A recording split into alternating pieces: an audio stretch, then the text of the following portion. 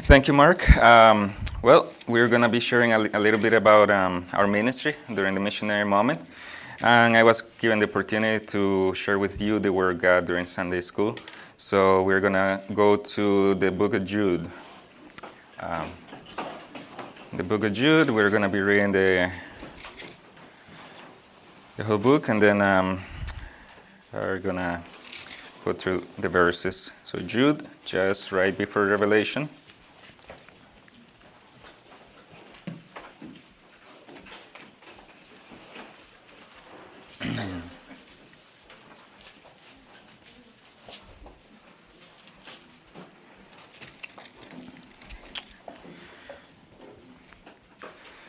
The book of Jude says like this, starting in verse 1. Jude, a bondservant of Jesus Christ, and brother James, to those who are called, beloved in God the Father, and kept for Jesus Christ. Mercy and peace and love be multiplied to you. Beloved, while I was making every effort to write you about our common salvation, I felt the necessity to write to you, appealing that you contend earnestly for the faith which was once for all handed down to the saints.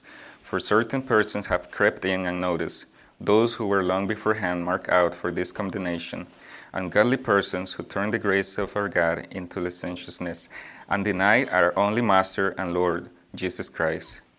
Now I desire to remind you, though you know all things once for all, that the Lord, after saving a people out of the land of Egypt, subsequently destroyed those who did not believe, and angels who did not keep their own domain but abandoned their proper abode, he has kept in eternal bonds under the darkness for judgment at the great day, just as Sodom and Gomorrah and the cities around them, since they, in the same way as this, indulged in gross immorality and went after strange flesh, are exhibited as an example in undergoing the punishment of eternal fire. Yet, in the same way, these men, also by dreaming, defile the flesh and reject authority and revile angelic majesties.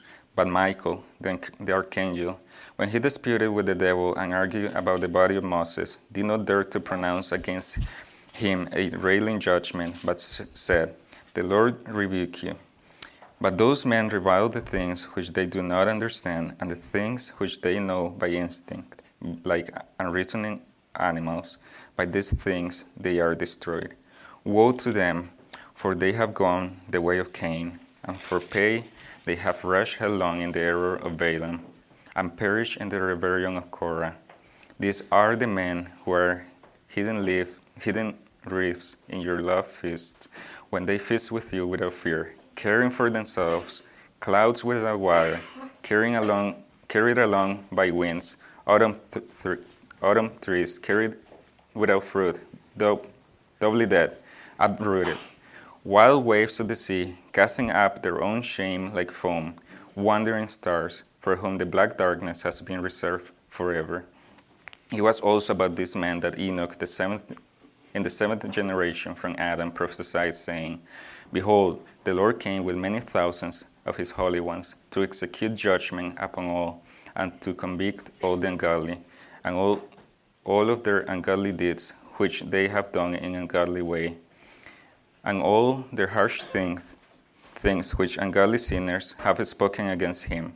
These are grumblers, finding fault, following after their own lust. They speak arrogantly, flattering people for the sake of gaining an advantage. But you, beloved, ought to remember the words that were spoken beforehand by the apostles of our Lord Jesus Christ, that they were saying to you, in the last time there will be mockers, following after their own ungodly lusts. These are the ones who cause divisions, worldly minded, devoid of the Spirit. But you, beloved, building yourselves up on your most holy faith, praying in the Holy Spirit, keep yourselves in the love of God, waiting anxiously for the mercy of our Lord Jesus Christ to eternal life. And have mercy on some who are doubting, save others, snatching them out of the fire. And on some have mercy with fear, hating even the garment polluted by the flesh. Now to him who is able to keep you from stumbling and to make you stand in the presence of his glory blameless with great joy, to the only God, our Savior, through Jesus Christ our Lord, be glory, majesty, dominion, and authority before all time, and now, and forever. Amen. Let me pray. Heavenly Father, we give you thanks for this morning. Thank you so much for the privilege we have to meet and read your word and God study it together and grow together. And we pray that this morning, as we read and study your word, that you will glorify, that your word will stay with us in our minds and in our hearts, and that we'll be doers of your word and not just listeners. Thank you so much for Jesus Christ and his sacrifice on the cross, and for the mercy and grace that you show to us through him. In Jesus' name we pray. Amen. Well, congratulations. You have read a whole book of the Bible, so you can brag about that to your friends. So Jude is a little book. I don't think we pay much attention to it, but he touches a specific topic that, well, the other apostles have brought it up, and he encourages the church on this topic to fight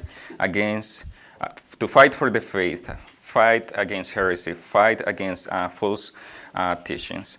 I'm just going to go through the book, just point some of the things that have been very relevant to me, that have spoken to me. But it's a wonderful book, even though it's very, very small. It has a lot to say.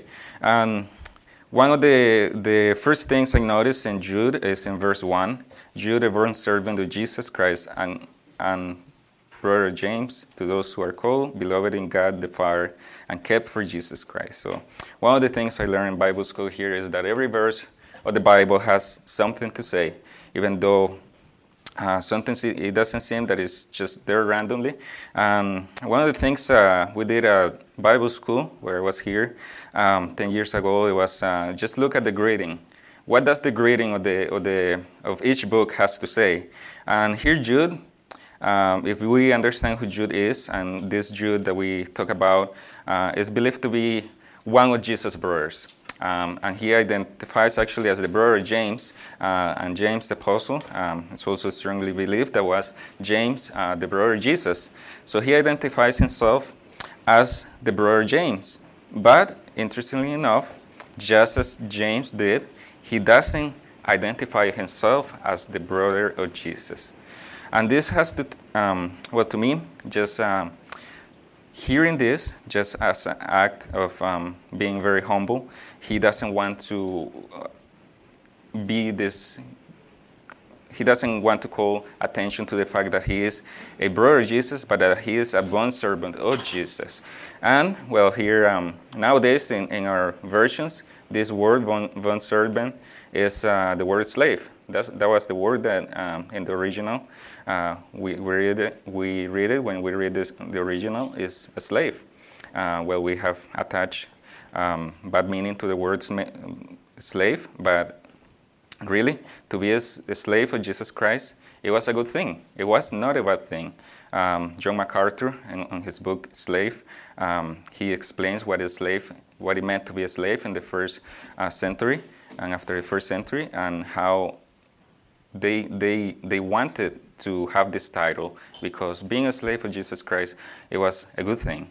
But also, just see this act of humbleness, how he identifies himself as a slave, not as his brother.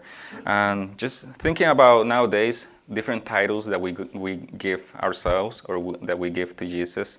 There are some titles that we give to Jesus that just make me scratch. I just scratch my head when I hear people calling him different things, and we misuse some of his titles, like, well, he calls us his friends, and he has made us his friends, opposed to what we were before we were in Christ. We were his enemies. But sometimes I feel like we abuse that title, and we forget that he is also our Lord, and that we are his servants. We misunderstand some of his titles. He is the wife of the church, and he's the husband of the church, and we as the church are his wife. And I don't know if he can be specifically the husband of an individual person. I don't see in scripture, but he is the husband of the church as a whole. And I don't know, there are certain titles that we give him that really, I don't know why we give him those titles, and sometimes it's a little bit cringy when I hear some of those names that people give to Jesus. But we have to have the same attitude as Jude. Remember that he is our Lord, he is our master, and just be like Thomas when he came to that point of belief. He knelt down, he bowed down, and he said, "My Lord, my God, and my Savior." He is our Lord, the Lord of our lives, and our Savior. And yes, so we have to know him first as the Lord of our lives, and remember that he is God. He was not just a simple guy, a simple teacher, a good teacher that came to teach good things and be our friend, but he is God in the flesh, and he is the Lord of our lives. And Jude continues in verse 2, "May mercy and peace and love be multiplied to you." So he greets them, and he knows what he has experienced, and he knows what his audience has experienced, the love of God, and he desires for that love, for them to keep experiencing the love that we start to experience from the moment he always loves us, but from the moment we put our faith in Christ, we experience his love in a more complete way, and we will continue to experience it all the way to eternity. After this life, we continue. His love will be multiplied for all eternity towards us. In verse 1, he tells us of our position, of who we are. Those who are called, we're called by God to be his children. We're beloved in God, and we are kept for Jesus Christ. The reason, as I already quickly mentioned it, why he writes this letter is in verse 3. "Beloved, I was making every effort to write you about our common salvation." So the original thought of Jude was to write a letter about the common salvation and the greatness of the salvation that we have in Jesus Christ. But in middle of that verse, he said, "I felt the necessity to write to you, appealing that you contend earnestly for the faith which was once for all handed down to the saints." So he sees, at this time, the necessity to encourage the believers to fight for the faith. Why? Because at this time, there were a lot of strange teachings sneaking in the church. People were bringing other gospels, which is one of the reasons we do ministry in the area where we are in Costa Rica. There's a lot of a different gospel, not the gospel of Jesus Christ. And as we're going to see, it's going to give a little bit more details of what this gospel was and who were these people, the way these people behave. But Costa Rica, we have to face a lot of the prosperity gospel. It has infiltrated the evangelical churches everywhere. So it's very, very hard to find a church where the prosperity gospel is not being preached. The promises that if you put your trust in God, He's going to give you whatever you desire, and you just have to decree what you want in Jesus' name, and you will receive it. Where is financial, material blessings or success in your work or things like that, which, that's a totally different gospel than what we find in the Bible. The Bible tells us to expect suffering, to expect persecution, and we enjoy a lot of the blessings in this world. It's not he didn't promise material blessings, but he promised that we will be persecuted and that we will face a lot of trials in this life. But we have a hope, the hope of our salvation, when all things will be made new, and where all suffering and death and sin will be taken away, and where we will live in a new world where we will have everything that we need. Here Jude is encouraging the hearers of this letter to fight for the faith which was once and for all handed down to the saints. That phrase, once and for all, it talks of a faith, and that phrase is repeated in Hebrews when it's in the book of Hebrews, talking about the sacrifice of Jesus Christ. The sacrifice of Jesus Christ was one that was made once and for all, complete. One that satisfied the wrath of God and that brought us into a right relationship with God. So just like that sacrifice of Jesus Christ was the only one that we need to be right with God, this is the faith, this is the one faith that can bring salvation. There's no other way for us to be saved, and we have to get it right, and we have to fight for it. We have to contend for it. We have to keep it pure within our churches. We have to make sure that we're preaching the right gospel and that we're sharing the faith that was handed down to us through the saints and that we find in Scripture. Verse 4, for certain persons have crept in and noticed those who were long beforehand marked out for this condemnation. So these false teachers don't surprise God. God knew they were going to come. And as a matter of fact, we're going to find it in different letters, especially some of the letters that Peter wrote. We're going to hear how Peter, Paul, had beforehand warned about these false teachers, that they were going to come in the church and they were going to bring different teachings.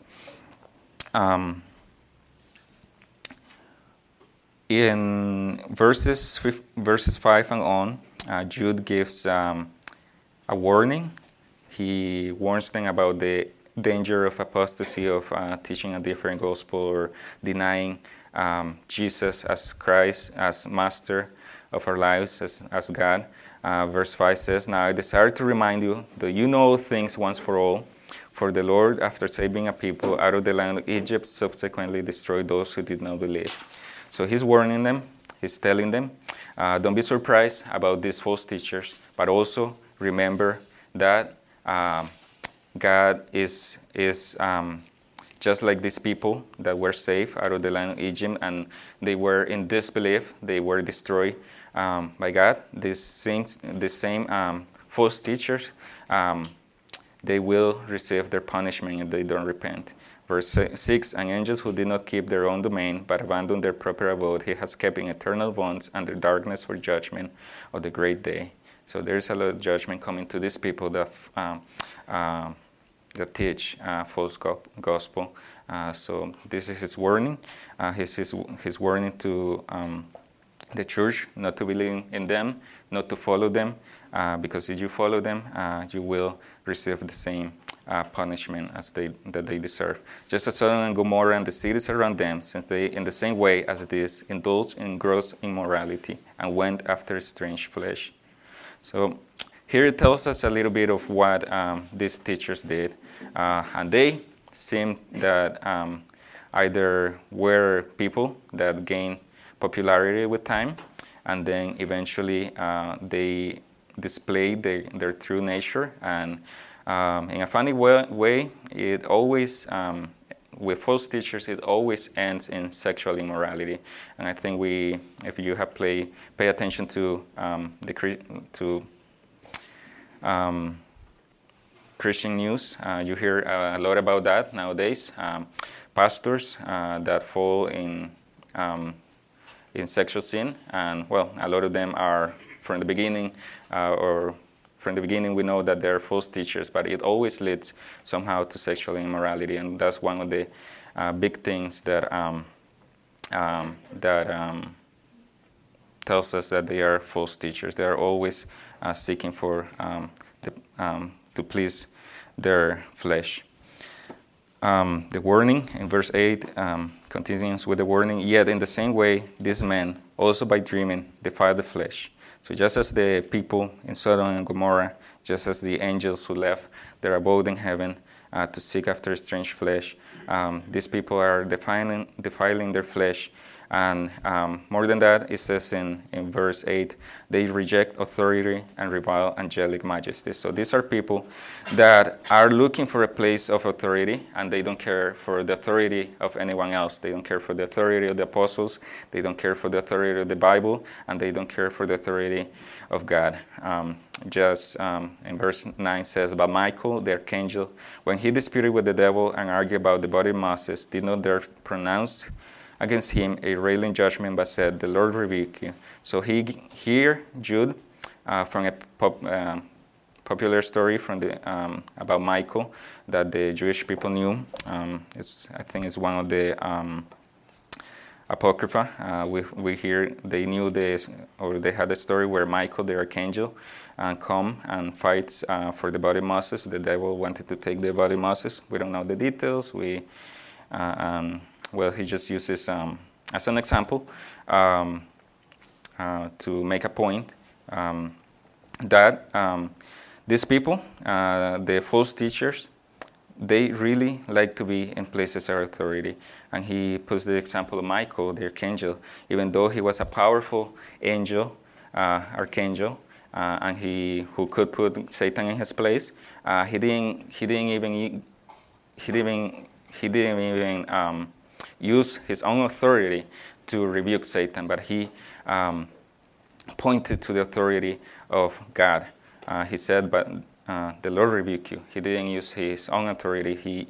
He went to the authority that God has to rebuke Satan. So these people, the false teachers, don't care about the authority of God, opposed to the reverence that even angels have to our gods. Powerful angels have great reverence for God, and they don't even dare to do things in their own authority. Verse 10, but these men revile the things which they do not understand, and the things which they know by instinct. Like reasoning animals, by these things they are destroyed. Verse 11 and on, woe to them, for they have gone the way of Cain, and for pay have rushed headlong into the error of Balaam and perished in the rebellion of Korah. So again, just a reminder that God we cannot fool God. Cain tried to fool God in his disbelief and in his in his sinful acts. When he killed his brother, he tried to hide it, but he could not hide it from God. Balaam, one who thought himself a prophet of God, he was exposed for what he was, a false prophet. And Korah, one who cared for the riches of this world, was destroyed by God as well. So no one, as much as they want to fool God and hide from God and try to overpower God, all unbelief will be punished at the end. These are men who are hidden reefs in your love feast, when they feast with you without fear. So hidden reefs, very dangerous thing. I'm guessing this has to be with the context of the people. Maybe there were people from Galilee. We really don't have much information of this church, who were in this church, but if they were from any of the towns that were fishermen, they really knew how dangerous a hidden reef was when you went out fishing. It could cost you your life. So they're hidden reefs. They're dangerous. The teachings of these people and these people themselves, they're dangerous. They feast without fear. There's no care there's no fear of man. There's no fear of God, as I mentioned again. Caring for themselves. They only care for themselves. Clouds without wire, carried along by the winds. Autumn trees without fruit, doubly dead. So there's no fruit in them. They are useless. Their teachings are useless. There's no profit. We don't profit from their teachings. Wild waves of the sea casting up their own shame like foam. I like this illustration here. Casting up, their own shame like foam. You ever been in a place, you have gone to the beach or to a lake, you know that the wire is dirty. You see foam on top of the wire. So just like these people are, there's nothing there's nothing good about them, and you can see it in their lives. So you know, by the way they live and they act, you know that their hearts are filthy, and they show it by the way they live. Wandering stars for whom the black darkness has been resorted, or our version says shooting stars. So I like this illustration as well because it's true. Just as shooting a star can provide light, as a lot of the false teachings can provide a little bit of light, enough to convince people and lead them astray. But just like shooting a star as a wandering star, they shine for a little bit, but at the end they end up in darkness. For whom the blackness has been reserved forever. So these teachers can use a little bit of the gospel, a little bit of truth, just like Satan did it from the beginning in the garden. He used a little bit of the truth and he twisted it, and then led Adam and Eve into darkness, separation from God. It was also about this man that Enoch, in the second generation from Adam, prophesied, saying, "Behold, the Lord came with many thousands of his holy ones to execute judgment upon all, and to convict all the ungodly of all the ungodly deeds which they have done in an ungodly way, of all their harsh things which ungodly sinner has spoken against him." These are grumblers. Some of the ways we can identify them. False teachers, these are grumblers, finding fault, following after their own lust. They speak arrogantly, flattering people for their own sake, gaining for the sake of gaining an advantage. So every time we come to a new teacher, I think the Bible gives us a lot of ways to test if they are the real deal. And Jude is one of those books, along with Peter, that let us know how to identify a false teacher. So I know Burning Bible Church doesn't have that problem, and Charlie is very faithful to preach on the Word. But I encourage you, even though Charlie is very faithful to preach the truth from the Word, always keep reading the Word of God and compare his teaching to what the Bible teaches. He's a very good teacher. I know that. But still, we cannot just blindly agree with what we are taught. We always have to compare what we are taught in our churches by our teachers to what the Bible says. Verse 17, "But you, beloved, ought to remember the words that were spoken beforehand by the apostles of our Lord Jesus Christ, that they were saying to you, in the last time there will be mockers following after their own ungodly lust." Again, it was not a surprise. The apostles of our Lord had warned us about that, and it can be very discouraging, especially maybe for the students. Once you go back, you're gonna be very discouraged. Hopefully, you are from a good church. In my experience, after I finished Bible school and I went back to my town, to my country, especially my town, I got very discouraged because I couldn't find a good church. It's very hard to find a good church that teaches the true gospel. But remember, this is no surprise to God. This is not surprise to us. It was foretold that at the end times, a lot of teachers will show up. So just keep strong. Keep reading your Bible. Keep depending on God and the Spirit when you go back home. And if you're in this situation where you cannot find a good church where to congregate, take heart and just keep depending on God. Don't walk away from the faith, but keep fighting for the faith. You might be alone for a while, but just keep praying that God will lead you to the right people and to the right church. These are the ones who cause divisions. Another trait of these false teachers, they cause divisions. We see a lot of this in Costa Rica. There's abundance of evangelical churches, But these evangelical churches, they just keep dividing. One church can open here in this corner. A little bit later, as the pastor, as another person wants to be the leader, wants to take charge, wants to look for the fame, wants to please his fleshly desires, and they split and they go open a different church. So it's very division within the church is not good, especially especially when false teachers just split and they keep spreading the false gospel. It's sad and it's not good. Verse 20, but you, beloved, building yourselves up on your most holy faith, praying in the Holy Spirit, keep yourselves in the love of God, waiting anxiously for the mercy of our Lord Jesus Christ, to eternal life. So this is an encouragement again, and I think you students can take this back home. Build yourselves up on your most holy faith. And how do you do that? By praying in the Holy Spirit and keeping yourself in the love of God. Keep yourself in the Word of God. Keep obeying His commandments. And God will reward you, He will grow you, and He will keep you from all these false teachings. And have verse 21, keep yourselves in the love of God, waiting anxiously for the mercy of our Lord Jesus Christ to eternal life.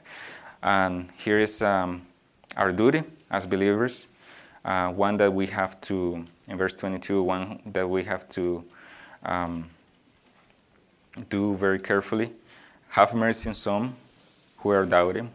So when we go back home, as students, when you go back home, you're going to find a lot of people that might be entangled in false teachings, but there is a command for us to have mercy on them, not to totally reject them, not to cut all our ties with maybe friends and families that disagree with us, but to have mercy on them, to have mercy on the ones who are doubting or that are following false teachings and that maybe don't understand the Bible as much as you do now after 1 year or 2 years of Bible school.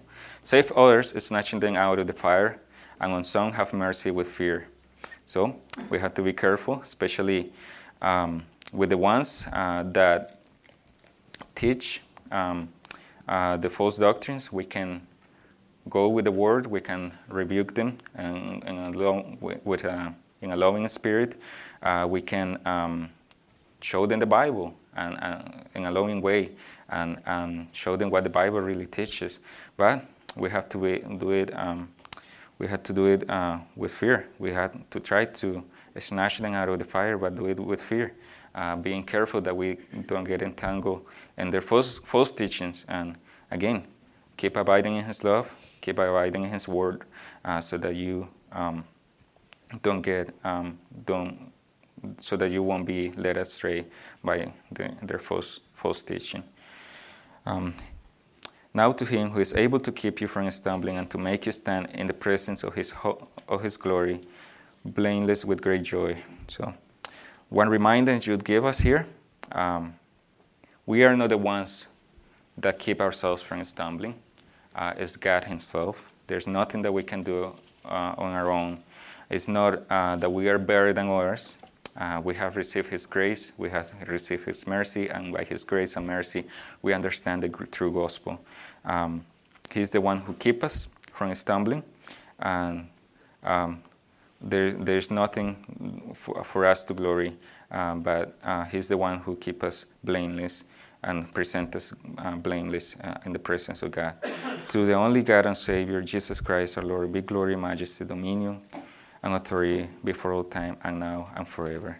So yes, this is a little book that has a lot to say, and well, I am just doing kind of a little review, but we could spend a lot of more time in each verse of what has to say. But Jude give us that warning of being careful to what we listen, to keep our churches doctrinally sound, and to fight against these false teachings. I feel like sometimes we keep too quiet about these things, But we should not. We should denounce all the false teachings and false gospels. Yeah, it is hard, and sometimes we feel unequipped to do it.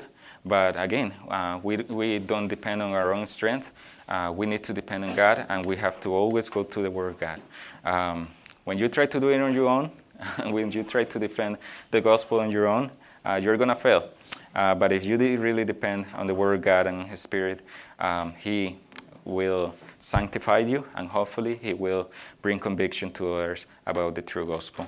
But yes, thank you so much for this opportunity to share the Word of God, and yeah, we'll be. So I will close in prayer. I don't know if I went past a little bit, but I will go close in prayer. Dear Heavenly Father, we thank you so much for the grace and mercy that you show us in Jesus Christ. Thank you so much that we have received the true gospel, and it's a gospel that brings great joy to our lives, a gospel that tells us that we don't have to earn our way to heaven, but that we have to trust in the sacrifice of Jesus Christ so that we can be in a right relationship with you. Thank you, God, because the only thing that you require is a humble heart, one that acknowledges that we are powerless, that we are sinful, and that we are in need of a Savior. Thank you so much, God, for this congregation that have been a blessing to my life, my wife's life, to our family, and also to many people, to the students here that go to His Hill. And thank you, God, for the leadership, a great leadership that you have put in this place, a leadership that cares about the truth of the gospel, that cares about teaching sound doctrine, that cares about denouncing the evils and the false gospels and the evils of the Word of God. I just pray that you will continue to bless them greatly, God, and that you will continue to raise leaders in this congregation that will go out and share the good news of the gospel and the true gospel in their communities, with their families, at their workplace, at the places where they study. Just keep raising leaders that will continue to take the gospel to the outermost corners of the world. And thank you, God, for the opportunity that we had this morning to learn from the book of Jude, a little book that maybe we don't read that often, but it has to say a lot about the false gospels, God, and that encourages us to fight for the faith. Help us to be doers of the word, and take this word that this encouragement that Jude gave us to fight for the faith, not to just keep the true gospel to ourselves, but to share it with others, and to correct others in a loving way, to correct those who are either teaching or following a false gospel. Help us to be discernful, to discern how to correct others, and just give us the